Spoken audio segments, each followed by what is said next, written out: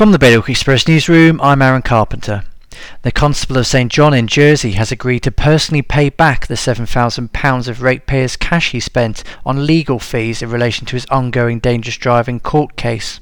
Constable Chris Taylor's decision to use parish funds for his defence against the charge emerged in the parish's 2019 to 2020 accounts.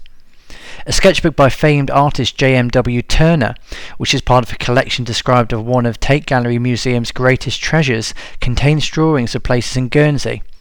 Local art enthusiasts have discovered the watercolourist's links to Guernsey and want to turn them into a tourist attraction for the island.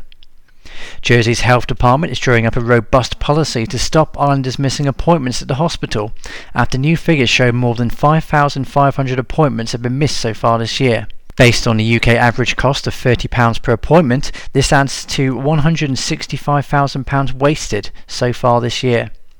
And policy and resources in Guernsey will have to return to the States by 2022 with detailed and evidence-based proposals for reforming the island's justice system after a Cersei on a Green Paper debate was approved.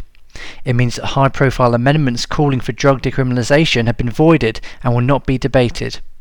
For more news stories and all the latest news, go to bailiwickexpress.com. Your weather for this morning: hazy sunny periods with highs of 23 degrees. That's Bailiwick Radio News, sponsored by IQ.